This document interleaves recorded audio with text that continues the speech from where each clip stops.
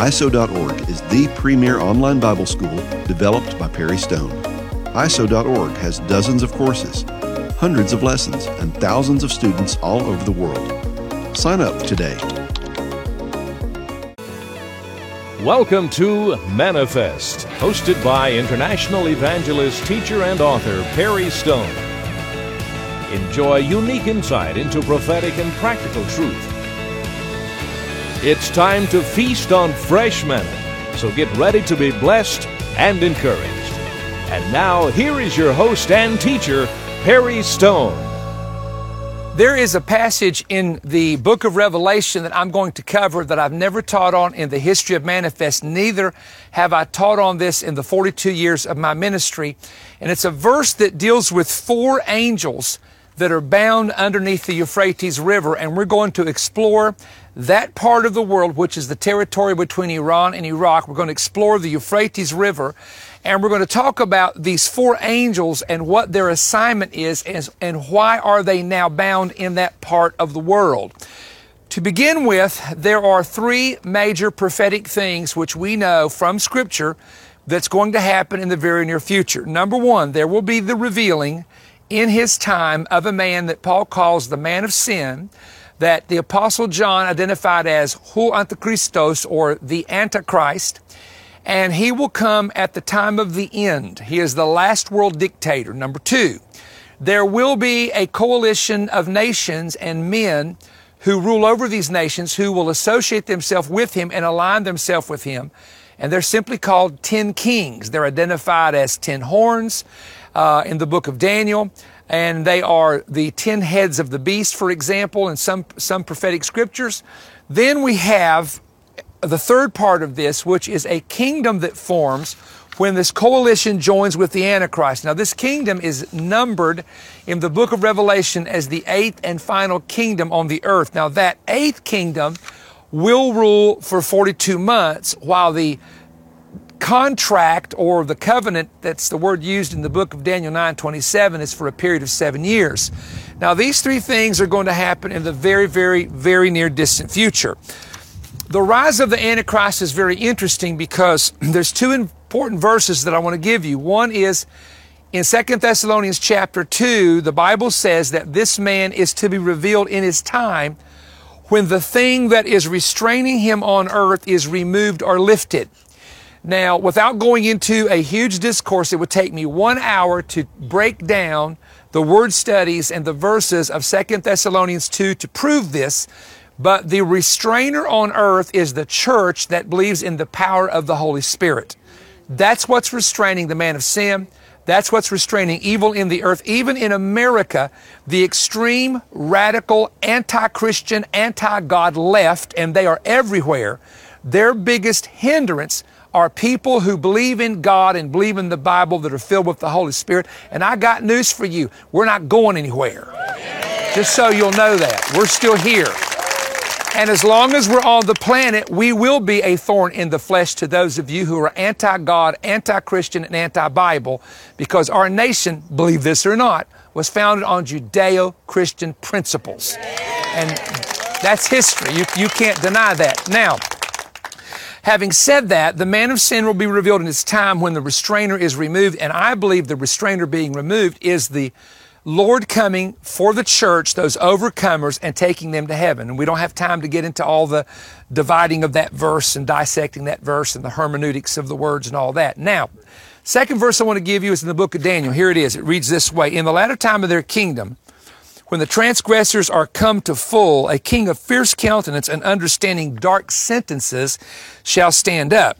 Now, in the context of that verse, some say that was Antiochus Epiphanes who invaded Jerusalem and defiled the temple. He was a picture of the Antichrist, no doubt. He wasn't the Antichrist, not the one mentioned in the New Testament, because that one's coming in the future. But he is a picture of what's coming. So when the transgressors come to full, and that word transgressors there in that passage means to revolt, to rebel, to break away from authority. And when they're come to full, that phrase come to full in the New Testament is a Greek word that's translated in English as fullness. You have the fullness of Israel, the fullness of the Gentiles, the fullness of time. And the particular Greek word used in the New Testament for fullness can mean when a cup is full, when something has been completed, when a list of things has been completely done. There's different meanings to the word fullness. But if we go to Genesis, where God spoke to Abraham and he said, your seed shall be in captivity in a land that is not theirs, and I'll bring them out because the fullness of the Amorites has not yet come. God was going to bring the children of Israel out of Egyptian bondage and bring them into the promised land to judge the Amorites that had controlled Canaan land. They were offering their children to idol gods called Moloch. They were very involved with incest and a lot of other sexual immorality. So God was going to judge the Amorites and move them out of the land when their sins became full. Another example of this is in the book of Revelation when it talks about the woman, the city ruling over the kings of the earth that's identified in the symbolism of Mystery Babylon. This woman has a gold cup in her hand that is full of the wine of her fornication, meaning her iniquity. And when that cup becomes full, that is when God judges this city called Mystery Babylon. So there's this theme in both the Old and the New Testament that when iniquity becomes full, when it's not repented of, and it becomes full, and the cup becomes full to the point of running over, this is when God, throughout history, would allow a judgment to come on a people or nation. So the Antichrist will come when the transgressors are come to full, or the fullness of iniquity comes throughout the entire earth. So we got two things going on here. The fullness of iniquity happening in the entire earth, which is called by Paul in 2 Thessalonians 2, the mystery of iniquity. And when it all comes together and all becomes full, this is when the Antichrist will be revealed on the earth and the great damage that he does will be accomplished. Now, the verse I want to key up on, and this is a verse that deals with the tribulation period, and it deals with right about the middle of the tribulation period when there will be numerous battles and wars, some very major wars that are going to take place. Let me read this verse to you because I want you to key in on this verse. Now, before I read the Revelation verse, I'm going to read to you a verse in Jeremiah 46:10 that very few people, even men that teach the prophetic word, have ever heard taught. I mean, they don't get into this verse and tie it in to the Revelation verse I'm going to give, but it should be tied together. Now, here's what it says. For this is the day of the Lord God of hosts, a day of vengeance, that he may avenge him of his adversaries, and the sword shall devour, and it shall be satiated and made drunk with their blood. For the Lord God of hosts hath a sacrifice in the north country by the river Euphrates. So this is a mentioning of a judgment which would come to Babylon, but it mentions the river Euphrates. Now, pay attention to the book of Revelation, which is a very bizarre verse. I mean, there are some verses. How many know there's some strange verses in the Bible? You have to admit it, right? So this is one of those strange verses. Look what it says. So the Lord says to the sixth angel that had the trumpet, loose the four angels that are bound in the great river Euphrates. And the four angels were loosed, which prepared for 1 hour, a day, a month, and a year to slay the third part of men. Then it goes on to say this, and this is where the story gets intriguing. And when the sixth angel poured out his vial upon the great river Euphrates, and the waters thereof were dried up, that the way of the kings of the east might be prepared. Now, there's so much going on in these two verses, and hopefully I can kind of explain this to you. The first thing we have to do is identify what is the Euphrates River. Most of you know, but if you don't, between the borders of the modern-day countries of Iran and Iraq are two rivers. The old name of one from Genesis 2 is called the Hiddekel, and the other is called the Euphrates. The Euphrates has basically maintained the same name through history. The Hiddekel River is later called the Tigris River. The name was changed, but it's the same river. Now, these two rivers, one starts up toward Armenia, one starts in Turkey, and then they join together at a place called Bozrah. And then when they come together, they empty out into the Persian Gulf. Now, the Euphrates River and the Hiddekel River, if you'll read Genesis chapter 2, were two rivers that were the border of the Garden of Eden. You have the Pishon, the Gihon, the Hiddekel, and the Euphrates. The two of those rivers were the rivers in Egypt. The Gihon is, according to Josephus, the Nile River. The Egyptians called it one name. The Greeks called it another name. That's why it has two different names. But everybody knows where the Euphrates River is. It is still maintaining that name today. Now, the Euphrates River starts in Turkey, as I said, goes for about 1,800 miles and empties out into the Persian Gulf. Now, somewhere along the Euphrates River was a Tower of Babel in Genesis chapter 11, because they would build their cities near rivers because of irrigation and water. Of course, that was later destroyed by the Lord in the 11th chapter of Genesis, and later a man named Nebuchadnezzar came and built a massive major city called Babylon along the banks or near the Euphrates River, between the Tigris and Euphrates River. And it was a great thoroughfare and waterway. So the Euphrates has been the boundary of the Garden of Eden in the beginning of time. The Euphrates River has been a river which all of the ancient empires, whether it's the Ur of Chaldee, where Abraham is from, Babylon, Babel, you have all these cities that were built along that waterway. It's a very famous river. Now, at some point, and this is where the story gets intriguing, at some point, there were 4 angelic beings that were bound in the Euphrates River. But the question comes up, who were the angels? And when were they bound, and why were they bound? The only explanation I can give you in comparing Scripture with Scripture is what I'm about to tell you right now. If you go into Daniel chapter 10, Daniel was in Babylon and lived there for 70 years. When the Medes and Persians overthrew the Babylonians, then the Bible says that the prince of the kingdom of Persia came to Babylon and withstood Daniel's prayer for 3 weeks. That prince of Persia was not a man.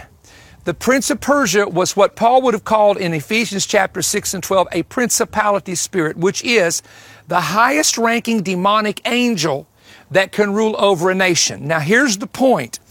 When the demon angel over Babylon, because there was a wicked angel over the atmosphere, when it was overpowered, it had to be bound somewhere. Then the Medo-Persian spirit came for 200 years, but it was overthrown by the Grecian Empire. So when Alexander the Great from Greece came, the Medo-Persian spirit, the one Daniel battled, had to be bound somewhere. Y'all tracking with me? When Alexander the Great's empire fell, now remember, the Babylonians, the Medes and Persians, and Alexander the Great all ruled from Babylon off the Euphrates River. Then when the Grecian spirit was overthrown by the Romans, that angel had to be bound somewhere.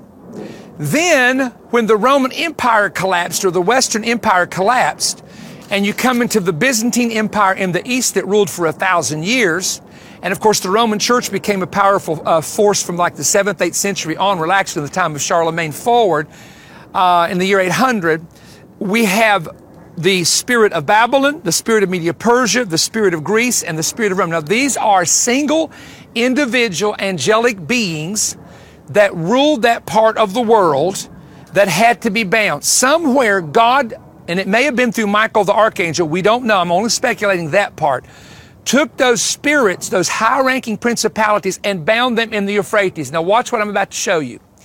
In the book of Daniel, you have empires, these very empires I'm naming, that are alluded to in the form of animal symbolism.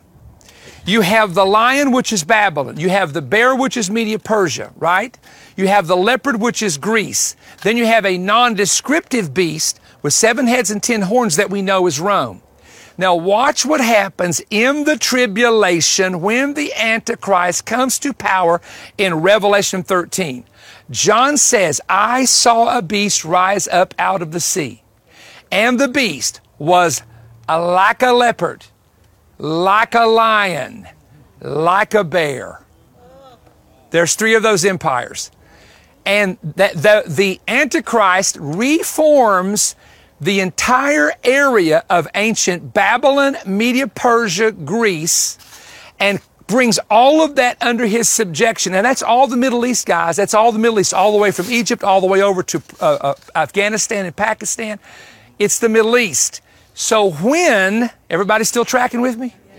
So when the Antichrist forms that kingdom, the spirits of those previous empires are unleashed from underneath the Euphrates River where they were bound in the days of ancient Babylon and the history of the previous empires. Isn't that amazing? Now, this helps explain something to you, because anytime that we talk about, or let's say I come on television, because let me just tell you this. I fell in love with prophetic preaching when I first came to the Holy Land in 1985, and I found out all these prophecies that were actually being fulfilled or mentioned in the Bible, and nobody in the United States was reporting this. There was no minister. You know, back in that day, the only main prophetic teacher was Hal Lindsey. A lot of you remember Late Great Planet Earth that was written in the 70s. And you had Southwest Radio Church of the Air, and you had a few other men that came along about that time. Jack Van Impe, of course, in the Southern Baptist Church, was very strong preaching prophecy. But there weren't that many men teaching it back in that day. All right, now, I fell in love with it because I came here to find and discovered prophecies that were being fulfilled. But when I began to talk about an antichrist or a tribulation, you would be shocked how many people view it as some really negative message, and they don't even want to hear about it. And I get all kinds of criticism. As a matter of fact, I told my wife a while back, I am so thankful for the partners of our ministry, the new people that are coming in through the teaching, because sometimes, I'll be honest, you feel like a dinosaur out there, because all the young guys, a lot of them, not all, but a lot of the young guys taking over their mom and dad's churches and the mega churches, they just want to do what's happening now and make everybody happy and just preach a pretty message in 20 minutes and go home. And their people know nothing about prophecy. I have a friend of mine, he called me one day. He came up under, and he didn't really come up under my ministry, but he sat under my ministry when he was a student at LSU. I used to go there every year to church, and we'd have a 2-3 week revival. And he's just a brilliant guy, has probably about a 15,000 member church. But he said to me, he says, I am so concerned that my generation of guys that are 20, 30, and 40 are so into technology and so into this that they're going to take a chip in their hand, they're going to take the mark thinking it's the coolest thing in the world. And he told me, he said, I'm concerned about this generation coming up. They love their technology, that they're not going to see anything wrong if we ever step into something leading into that. Does that make sense? And it's really true. All right, let me go back and stay on the subject here, because I can tell you this. But one of the things when you look at the tribulation that angers some people is they see the vial judgments, the trumpet judgments, and they say, well, why is God trying to kill everybody? Listen to me very carefully. This is the part nobody gets. This is the part that's not being preached. Revelation 12, and Satan comes down to earth with great wrath with his angels, knowing that he hath but a short time. And the 4 angels go forth to destroy 1/3 of mankind for a year, a month, a day, etc. Some of this destruction which is happening is now pay attention, is the lifting of God's hedge on the earth and the removing of God's restraining power on the earth and the permitting of the powers of darkness to be unleashed on the earth. Now, you know that when the powers of darkness are unleashed, the Bible says the thief cometh not but for to what? Kill, steal, and destroy. The thief comes not but for to kill, steal, and destroy. So when we look at the tribulation, we have to understand that in 2 Thessalonians 2, God is lifting His hand off the earth. As long as God's hand is on something, read the Bible, it's blessed. And the hand of the Lord came upon me, and He led me, and the Spirit of God came up. So when God's hand is on it, it's blessed. But when God lifts His hand or removes it, read Job 1 and 2, the hedge can be removed, and then Satan can come in. So a lot of the destruction happening in the earth, while we know in the Bible that angels are allowing the judgment to happen, it is the powers of the enemy in some instances, not all, that these angels are going forth. I mean, Revelation 9, look, that's the oddest chapter in the Bible. You got these beings coming out of the abyss, and by the way, the entrance to the abyss is probably, see, this is in the message, and I don't have time to preach it. The entrance to the abyss, which is the bottomless pit in the book of Revelation, it will say in the book of Revelation, the bottomless pit, and you have these creatures coming up, and they have a king demon over them, a king spirit called Abaddon or Apollyon. One is a Hebrew word, one is a Greek word. Both of those words mean destroyer or destruction. And when those spirits, whatever this is released, they go out to torment men. So look at this. You got 4 spirits released from the Euphrates. You have Revelation 9, a whole horde of spirits that produce a 200 million man army and inspire them to march across the Euphrates River, which dries up. And then you have Satan coming down with his angels. They're not here yet. They're in the atmosphere, Ephesians 2 and 2, Ephesians 6 and 12.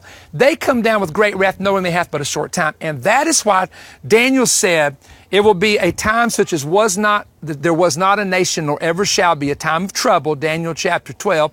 And this is also why Jesus made the statement in Matthew, except the days be shortened, no flesh would be saved. So see, a lot of people, the way this has been taught for years, see this as God trying to kill everybody. No, when the hand of God is lifted and you have these demonic powers, these demonic spirits, these demonic armies being released, that's why you see certain levels, not all, now don't get me wrong, this is God's judgment, yes, but God's judgment comes by His hand being lifted. Because when the hand of God comes off, the enemy just has free reign.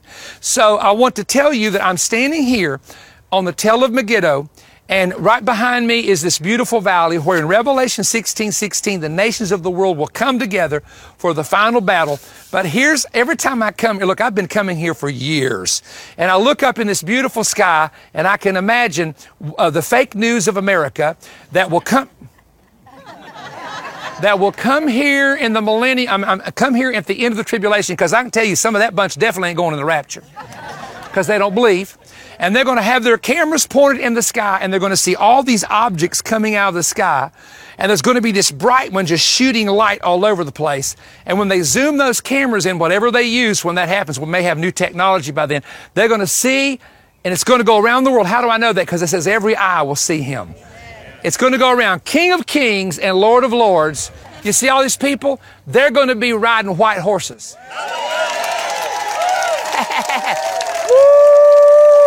Yeah, giddy up. That's right. And Jesus is going to be coming back to rule and reign for 1,000 years. So this is how it's going to end, but the end is only going to be the beginning. So this is a great teaching. I hope you've enjoyed it. I hope you learned something. And as always, we have an offer to present to you. This helps keep Manifest on the air. I'll be right back. Excuse me while I practice riding my horse. Yeehaw! Glory to God. Hallelujah.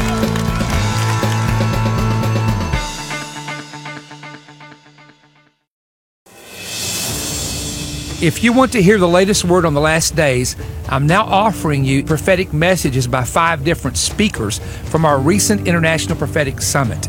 My first message was Pax Americana, America's Roman Disease. I want you to hear the stunning parallels as America enters its 3rd phase, similar to the ancient Roman Empire, and how the mass immigration that came into Rome caused the fall of the empire in the same way that it could bring America to its knees economically and socially. Also, I'm going to expose this new socialist agenda. In my message, The Rapture, God's Reward for the Overcomers, I want to explain the history of the rapture teaching using Greek word studies and answer the critics who don't believe this will ever occur. I will give you numerous overlooked words and verses that prove the great catching away is for the faithful and for the overcomers, and is God's reward to separate His covenant people from the wrath to come. My third message was the most requested, who will be left behind at Christ's return. I'm going to go to Luke 17 and also in Matthew and show you that the Greek word taken refers to those taken at the rapture. I will answer these questions. Will carnal Christians be left behind? What happens to the fetus inside of a Christian woman at the moment of the rapture? And I delve into a very controversial question: what will happen to the pets of Christians at the coming of the Lord? The fourth message is an expose on Satan's hidden conspiracy to sabotage America. I want you to hear this and how if we don't turn and repent, tsunami judgments are coming to the coastal cities of America. I want you to hear Jonathan Cahn's prophetic update. I want you to hear Mark Bilt's messages on the prophetic profile of Solomon, how artificial intelligence will impact you. Bill Cloud spoke on the war on the hill, living stones, God's witness of the last days and the mystery of lawlessness. And Joel Richardson topped it off with prophetic developments on Mount Sinai in Arabia and Don't Be a Nimrod. Now, these messages from our International Prophetic Summit are now available. If you would like them on DVD, which includes the message and the pictures, or you can order them on CD, which is the message only. The CDs are for a donation of $70 or more. The DVDs are for $110 or more donation. And the CD offer number is 19PS CD, and the DVD offer number is 19PS DVD. Order online right now at perrystone.org, or you can call toll-free 1-888-21-BREAD. That's 1-888-212-7323. Or write me at Perry Stone, P.O. Box 3595, Cleveland, Tennessee, 37320, and enclose the offer number and the amount. I want to warn you in advance, these messages are for truth lovers and meat eaters only, and they are the unedited versions. Looking forward to hearing from you. Okay, folks, this is now available. You saw the edited version of my message. We cut stuff out for TV. This will have the unedited version of every speaker's message. Please get the CDs and the DVDs today. I promise you, you're going to learn things, pardon my expression, that's going to blow your mind.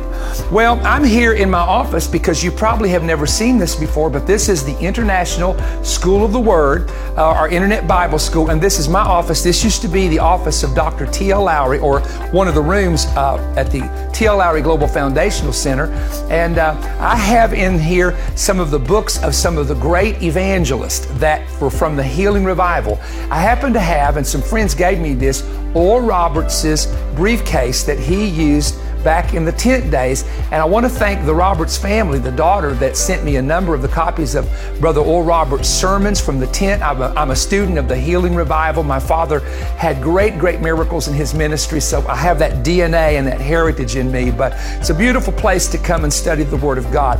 Now, listen to me real quickly. I want you to join me in Reno, Nevada, and it's going to be the Mary Morella's Living Proof World Convention, and the registration is free, but that'll be on Friday, Saturday, and Sunday, July 5th through the 7th. And then, everybody pay careful attention. I'm going west to the Mountain America Prophetic Awakening, and that's in Sandy, Utah, July the 19th, 20th, and 21st, and you have to register. There's no fee to attend, but we have to know who's coming, so the details are on my website at perrystone.org.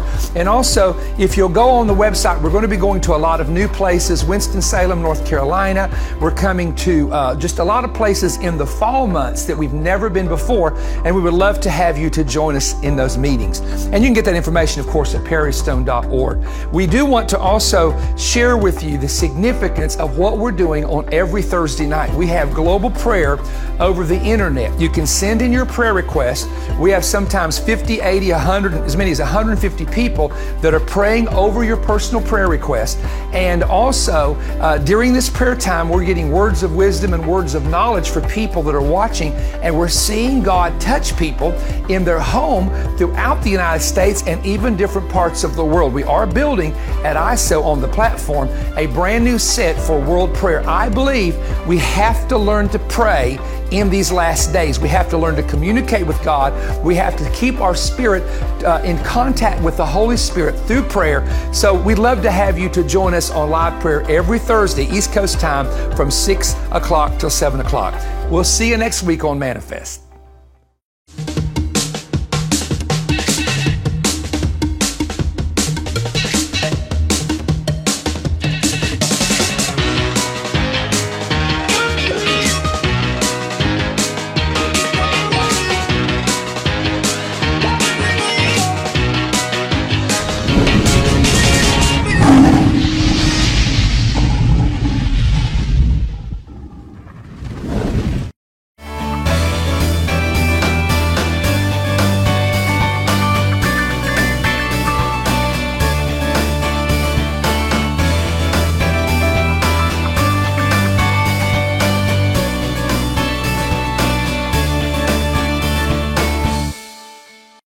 Expand your understanding of Scripture.